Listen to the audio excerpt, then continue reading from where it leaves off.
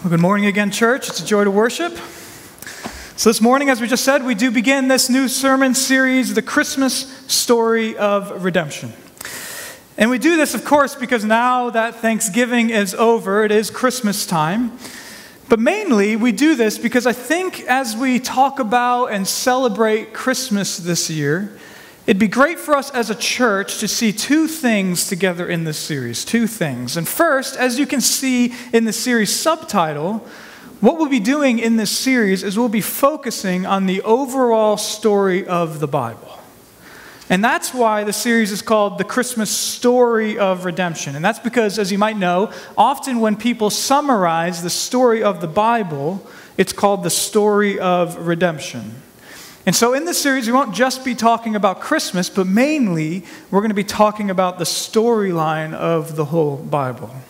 And so that's the first reason we do this. And on this, I also hope that this series may be especially helpful to some of you who perhaps have always wondered if there was a simple way to understand and summarize the whole story of the Bible. And as I was coming here, honestly, as your new senior pastor, I knew that at some point this was something that I was hoping we could go through together because it's so important and helpful and a blessing for us as God's people really to know what this book is about.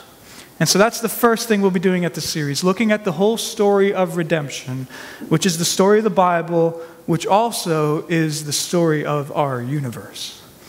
But then second, we won't just be talking about the storyline of the Bible in this series, but we'll be relating the whole storyline of the Bible each week to Jesus himself and even to Christmas. And of course, we do this because it's Christmas time, but more importantly, we do this because as we talk about the story of the Bible and the story of our universe, Jesus Christ must take center stage. So that's our series, The Christmas Story of Redemption, which will bring us in a minute to our first message on creation. And yet before we do get into that, since this is the first message in this series, let me just share with you the classic 4-step summary of the storyline of the Bible, because this will be our rough outline and layout of our weeks together. And if you've ever wondered how you can pretty quickly, but also really profoundly summarize the whole story of the Bible and of the universe, it's with these 4 points. And the 4 points are creation, the fall, redemption, and restoration. Creation, the fall, redemption, and restoration. And perhaps you've heard that before. I hope you have. But that is the storyline of the Bible and of our universe in a nutshell. Creation, fall, redemption, and restoration. But to explain these a little bit more, here's what these mean. First, which you'll see this morning, is creation. Creation. And this is the most obvious because it is the beginning, both of the Bible and of our world.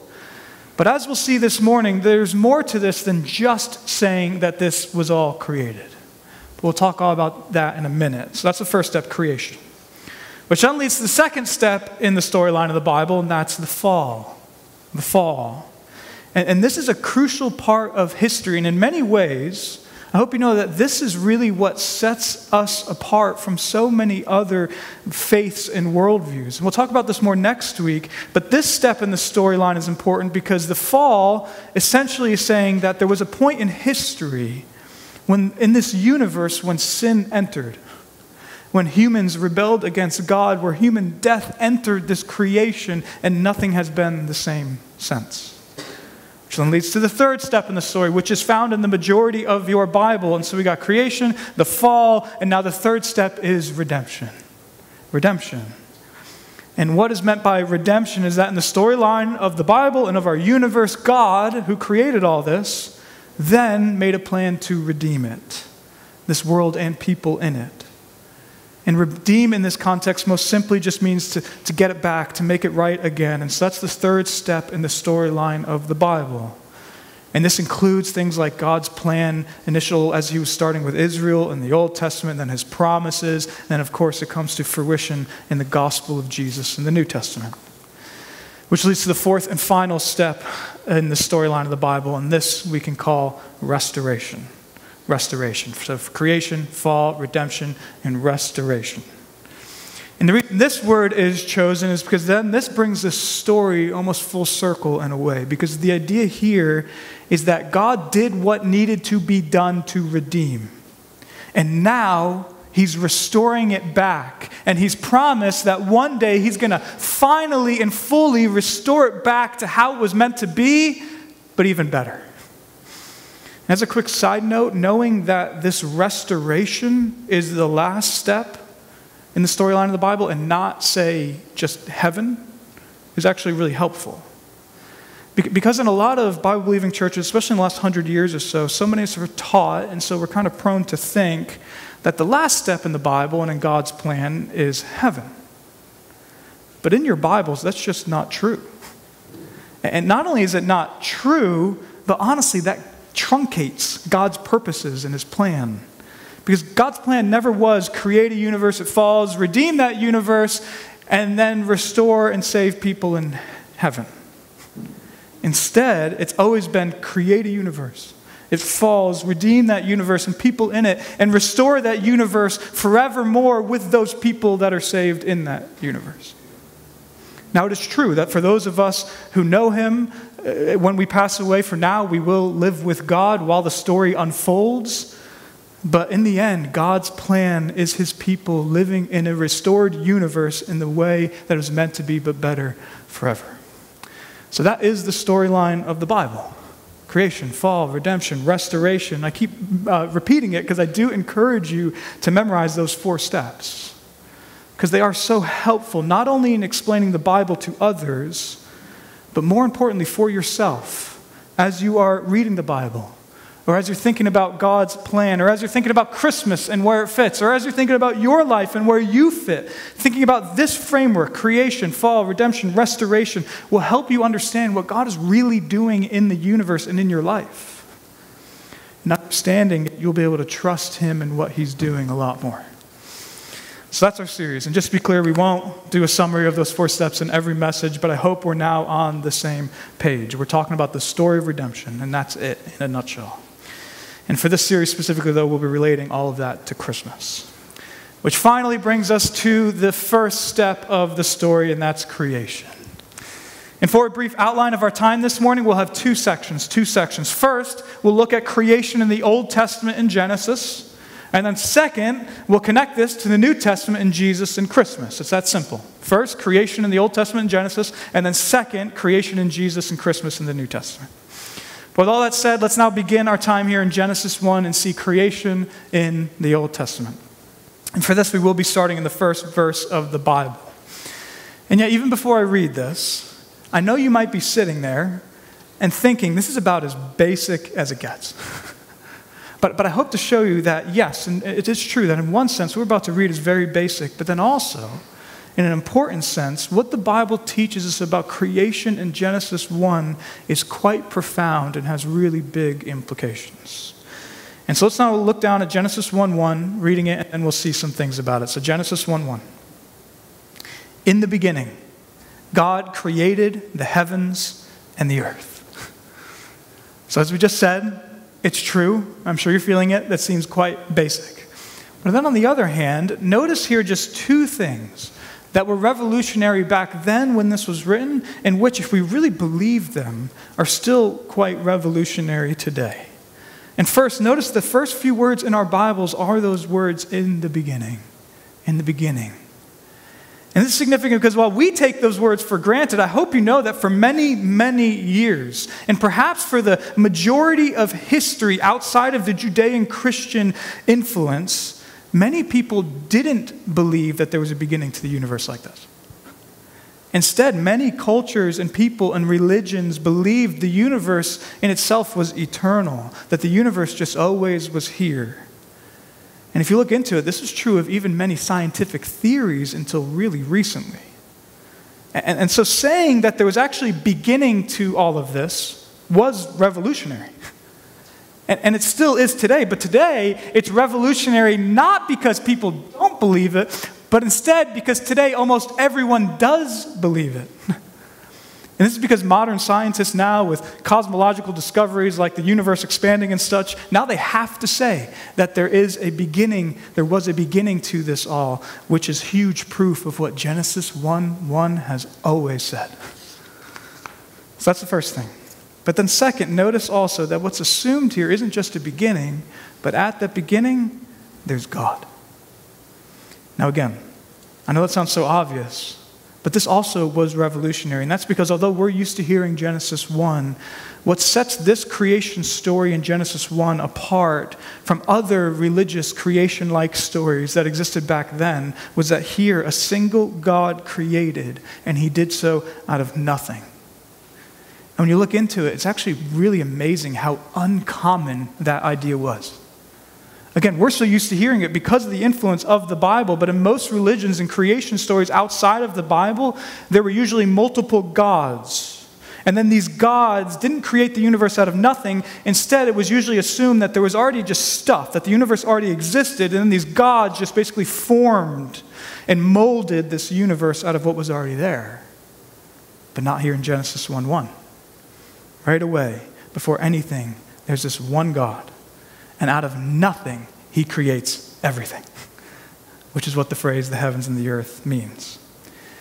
And so I know that's basic, but more than we usually know, Genesis 1:1 is actually pretty profound. All because it tells us that there was a beginning to this story, and because it gives us the ultimate personal cause to everything we see today, God himself. And this is especially pertinent to all of us sitting here this morning because we do live in a culture where we are so often told, whether explicitly in teachings or implicitly in movies and TV shows and how we're advertised to or social media, where we're so often told that we in this universe we live in are just products of time and chance. But that's just not true. And yet, even for us Christians, we can forget this. And so that's why we need Genesis 1:1. That's why we need to be reminded of this, because the truth is that at the very beginning of history, in the story of our universe, in the story of creation, is this: God himself there, creating everything out of nothing. That's what happened in creation. But now, before we go and see how this relates to Christmas and Jesus, now we'll go forward a little bit in Genesis 1, as was read in the scripture reading, and we'll see a hint here why God created all this. And for this, now we'll be in Genesis 1, verses 26 through 28. So maybe a page in your Bibles, go ahead to Genesis 1, verses 26 through 28. And to see what we're going to see here, we're going to read these verses one at a time, and we'll see how they build on each other to give us a hint here in Genesis 1 as to why God created everything. So we'll start with just verse 26. The Bible says, "Then God said, 'Let us make man in our image, after our likeness, and let them have dominion over the fish of the sea, and over the birds of the heavens, and over the livestock, and over all the earth, and over every creeping thing that creeps on the earth.'" So here we're seeing the specifics of God creating humanity. And right away in verse 26, we hear this: "Let us make man in our image, after our likeness."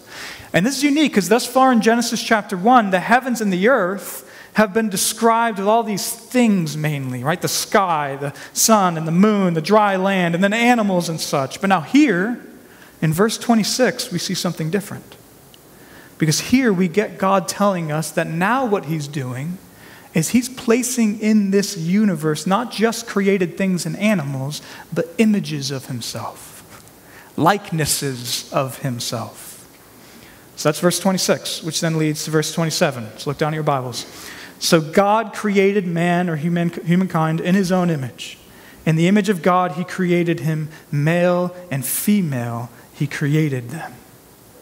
So now here we get a more specific, poetic description of what God means by in his image. And what do we see? Well, we see that God created man, which is just the same word for humanity there, in his own image. But then what this looked like is, quote, "male and female he created them." And now this is amazing because this shows us that in God's intention in creation, in verse 26, he intended for part of this creation to image him, to be especially like him. But now, specifically in verse 27 here, what is God going to put in the heavens and the earth to show what he's like? Humanity, yes, but specifically male and female humanity. And as a quick side note, this is yet another place where we do see that the Bible was and still is unprecedented in its ancient view of the equality of men and women. Because I really do hope that you know that in other ancient writings and religions, saying something like this really wouldn't happen. And this is because sadly in most ancient societies, women were not treated as equals. And this can be seen, for example, even in the traditions of someone revered and loved, like someone like Confucius in the East, who multiple times compared men to heaven to be the higher gender, while women, he said, were of the earth. And that was the norm. But then here, in this ancient document in Genesis chapter 1, which is part of the reason why we know it's inspired, when this is describing literally the very beginning of humanity, male and female are both said to be created equally in God's image, which means that they are both designed intentionally by God to show forth what he is like. So that's verse 27, but that then leads to verse 28. Verse 28, if you look down at your Bibles. And God blessed them. And God said to them, "Be fruitful and multiply and fill the earth and subdue it and have dominion over the fish of the sea and over the birds of the heavens and over every living thing that moves on the earth." And so now here we see the goal. And at first, we may read this and think, okay, God in creation just wanted humanity to have lots of babies and to fill the earth. But if we think just that, we're missing the point, and especially we're missing the context. Because remember, verse 28 here comes right after verses 26 and 27. And those verses were about how these men and women are images of God. And so that's what sets the stage for verse 28. And so with that said, now ask yourself, so in context, why would God want these people to fill this creation, this earth? And if you're tracking, the only answer that really makes sense is so that there'd be more images of God. More male and female pictures of what God is like spread all over the world. That's why he commanded them to be fruitful and multiply and fill the earth. And that then really gives us a hint, just in Genesis 1, about why God created everything.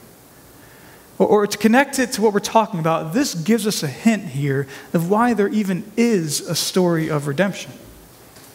And why is it? Well, it's because God intended to create in such a way where this universe really does reflect what he's like. This is true of people, of you and I, made in his image, but it's also true of the whole creation. And this is confirmed in other places in the Bible, and we can sum all this up simply by saying God created the world for his glory. And if that sounds different than anything we've been talking about so far, it's probably because that word glory can sound a little confusing. But God's glory is simply who he is put on display. Meaning God's glory is what God is really like as God being displayed. It's his love, his goodness, his liveliness, his joy, his justice being shown. That's the glory of God. And so when the Bible teaches that God created the world for his glory, it doesn't just, or even mainly, mean that God created all this so he could be praised. There's a truth to that, of course, but instead, it means that this world literally exists because God, before anything was made, because God, in all of his amazingness, decided to make a creation that reflects who he is, that pictured what he's like. And specifically, he decided to make humanity to uniquely show what he's like. And on this topic, perhaps the best non-Bible book ever written, maybe a book written by the 1700s author Jonathan Edwards. Jonathan Edwards. And this book is titled, are you ready for this? They had long titles back then. The book is titled, A Dissertation Concerning the End for Which God Created the World. But I bring that up because if you want to tackle a book written in the 1700s, which is only about 100 pages long, but it's really profound, I do encourage you to read it. And you can find a full copy of it in this book by John Piper, God's Passion for His Glory. Full copy of Edwards' book is in here if you do want to tackle it. But I bring that book up because in it, Edwards basically proves, first from philosophy, which is incredible, but then from the Bible alone, he proves that the world exists to display God's glory. And one of the words he uses in the book to describe what this actually means is the word emanation. Emanation. E-M-A-N-A-T-I-O-N. And an emanation, you've probably never heard that word, is something that is emanated, which simply means originating from a source and then spreading out. That's all the word emanation means. But I bring that up because I actually think that's a really helpful word because it does describe what's really happening in creation. Because we can simply say God created for his glory, but what does that mean? Well, Edwards explains, quote, "The glory of God, when spoken of as the supreme and ultimate end of all of God's works, is the emanation and true external expression of God's internal glory and fullness." I know it's a lot. Let me read that again. "The glory of God, when spoken of as the supreme and ultimate end of all God's works, is the emanation and true external expression of God's internal glory and fullness." And so, in other words, Edwards is saying that all of creation exists so that God can emanate and externally express who he is.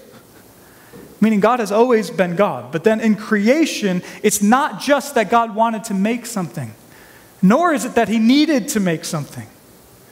Instead, the Bible teaches that God is so interesting and amazing and beautiful and lovely, and so he created a world where that could be externalized, where that could be put on display. Or to say it another way, God is so overflowing with goodness and happiness and joy and love and liveliness that he wanted to make a world where those things could be experienced and felt and seen.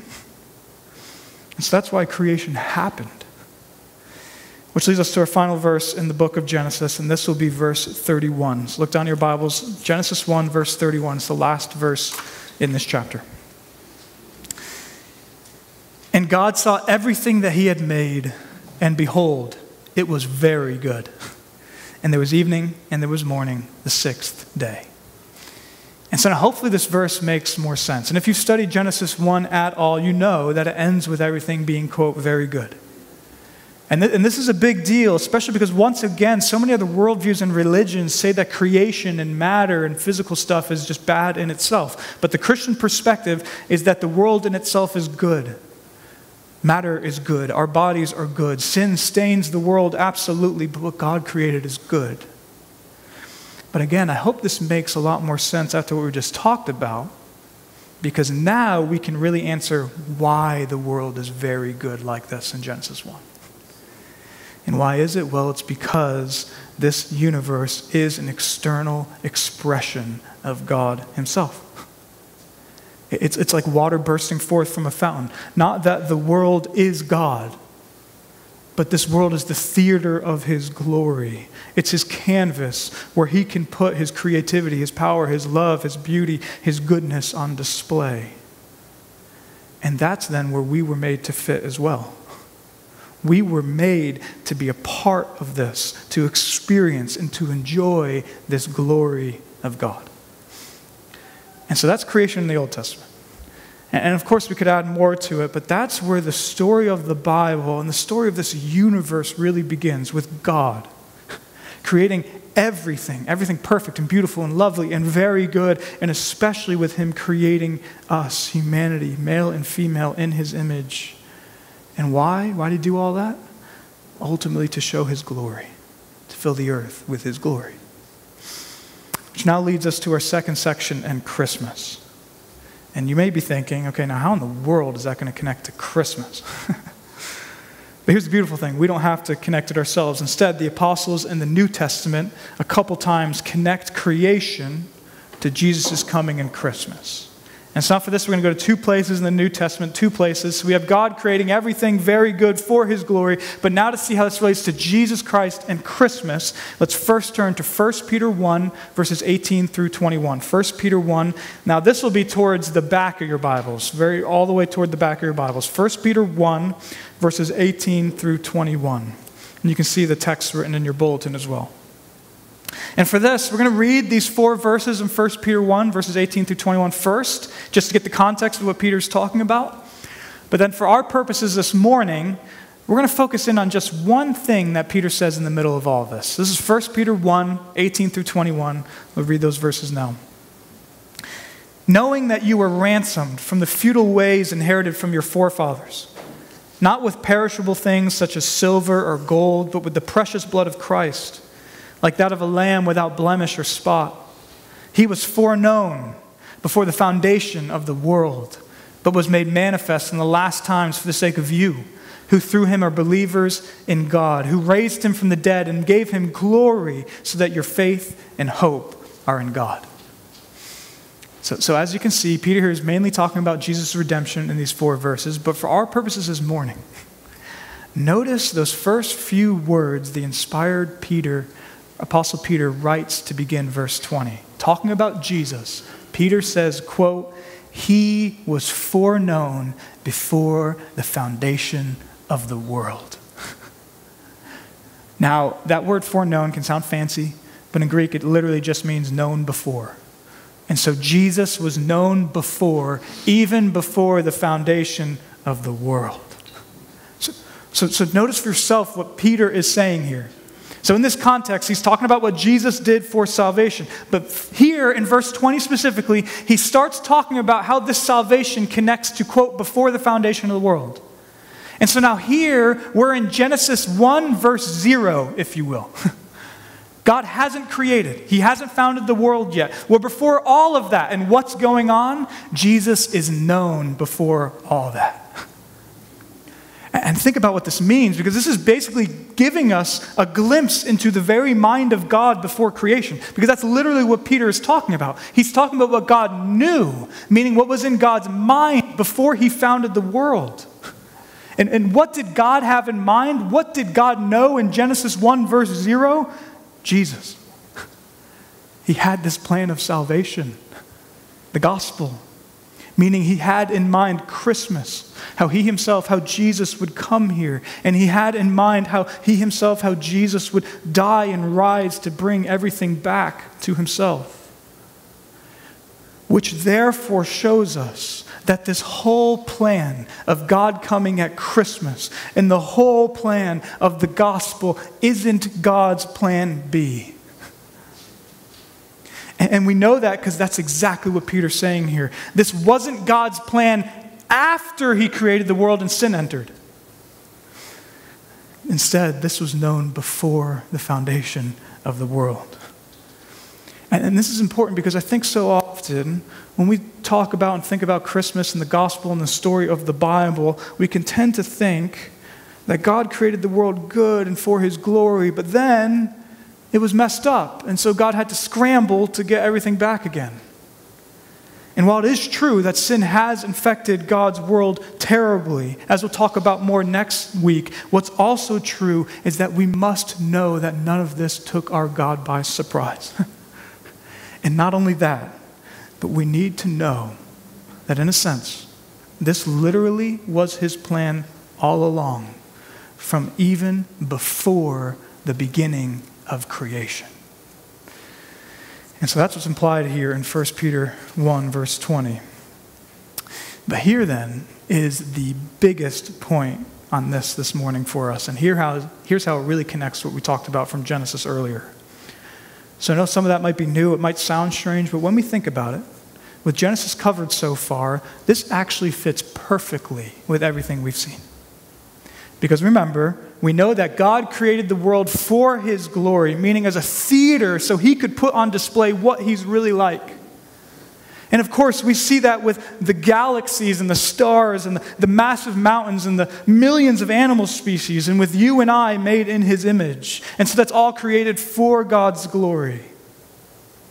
But do you know what shows forth most clearly what God is really, actually, fully like? Do you know what emanates and externally expresses who God really is more than anything? The gospel of Jesus Christ. And that's the point. The thing that shows who God is like more than anything is that he graciously came to this earth, humbly born as a baby, living a perfect life here amongst those he'd made, then going to the cross, dying for the most undeserving, and then rising again to new life. That, above all else, shows the glory of God. Because that's grace, that's love, and that's our God. And so that's our first text on this in the New Testament. Which finally leads us to our last passage together this morning. And for this, now turn with me to 2 Timothy 1. If you're in 1 Peter, this will only be about 25 pages to the left in your Bible. 2 Timothy chapter 1. And we're going to be in verses 8 through 10 this morning, but we're going to start with just verses 8 and 9. So 2 Timothy 1, verses 8 and 9. Therefore, do not be ashamed of the testimony about our Lord, nor of me his prisoner, but share in suffering for the gospel by the power of God, who saved us and called us to a holy calling, not because of our works, but because of his own purpose and grace, which he gave us in Christ Jesus before the ages began. So now you can see that this was the way the apostles thought about creation, because this is very similar to what Peter said. But notice Paul's logic. In verse 8, we're called not to be ashamed of the gospel. And that's because in verse 9, God saved us and called us. And he did so not because of our works. And thus far, that makes a lot of sense. That's the gospel. But then, notice what Paul says to end verse 9. Not because of our works, but because of his own purpose and grace, which he gave us in Christ Jesus before the ages began. And so now once again, we're taken back to Genesis 1, verse 0, if you will. This is before the ages began, or literally it says here, before times eternal, meaning before time in eternity. And what's going on? Well, in 1 Peter, we're told that Jesus was known then. But now here in 2 Timothy, we're told that God not only knew this plan of salvation, but he knew those he would save in Christ Jesus. And this is amazing. And we don't have time to cover what that means fully. But instead, for our purposes this morning, all we need to see is once again that as God was creating the universe, as Genesis 1 was happening, this gospel was in his mind. And prominently so. The Father knew he would send his Son on Christmas, that he would live, die, rise, and accomplish the gospel. And he knew that by doing that, he would save his people. As Paul says here in verse 9, this was, quote, his own purpose before creation, before the ages began, also that he might display his grace. Which finally leads us to verse 10. This will be our last verse for the morning. And here we will explicitly see Christmas. So now let's read verse 10. Before the ages began, verse 10, and which now has been manifested through the appearing of our Savior Christ Jesus, who abolished death and brought life and immortality to light through the gospel. So see for yourself that connection between verse 9 and 10, because this is where creation and Christmas are linked. So first, notice again verse 9. Before the ages began, God had this purpose in mind. And so he created with this purpose in mind. But when did that all come to fruition? Verse 10, and which has now been manifested through the appearing of our Savior, Christ Jesus. And there it is. God created for the purpose of displaying his grace in Christ Jesus. And when did that apex, when did that come to fruition? At the appearing of our Savior, Christ Jesus. Or as Paul says elsewhere in Galatians 4:4, when the fullness of time had come, God sent forth his Son. Or as we would say, it started at Christmas. When God himself came, born a baby, lived a perfect life, went to that cross, and then, as verse 10 ends with, he, quote, abolished death and brought life and immortality to light through the gospel. And so that's how creation and Christmas relate. They relate because as God created, he always had Christmas in mind. And it isn't because he just wanted a beautiful display of gentleness and love. That's true. But it's so much more. Creation and Christmas are so much more. And that's because more than just a picture of gentleness and love, ultimately, Christmas is the beginning of the fruition of God's whole plan for creation. Because one last time, God created this world to display his glory. And that again includes the galaxies and the majestic oceans and the massive mountains and the millions of animal species. And it includes human beings wonderfully made in the image of God. But also, and biggest of all, it includes this gospel plan of salvation. that he himself would come, that he'd live, die, rise, and make everything right and good and beautiful again, especially saving for himself a people who would enjoy him and this creation perfectly restored forever. And so that's our Creator God, brothers and sisters. That's why he created. That's why he came on Christmas. And as a result, let's praise him. Let's be thankful we know him. And let's give him all the glory. Amen? Amen. Let's pray.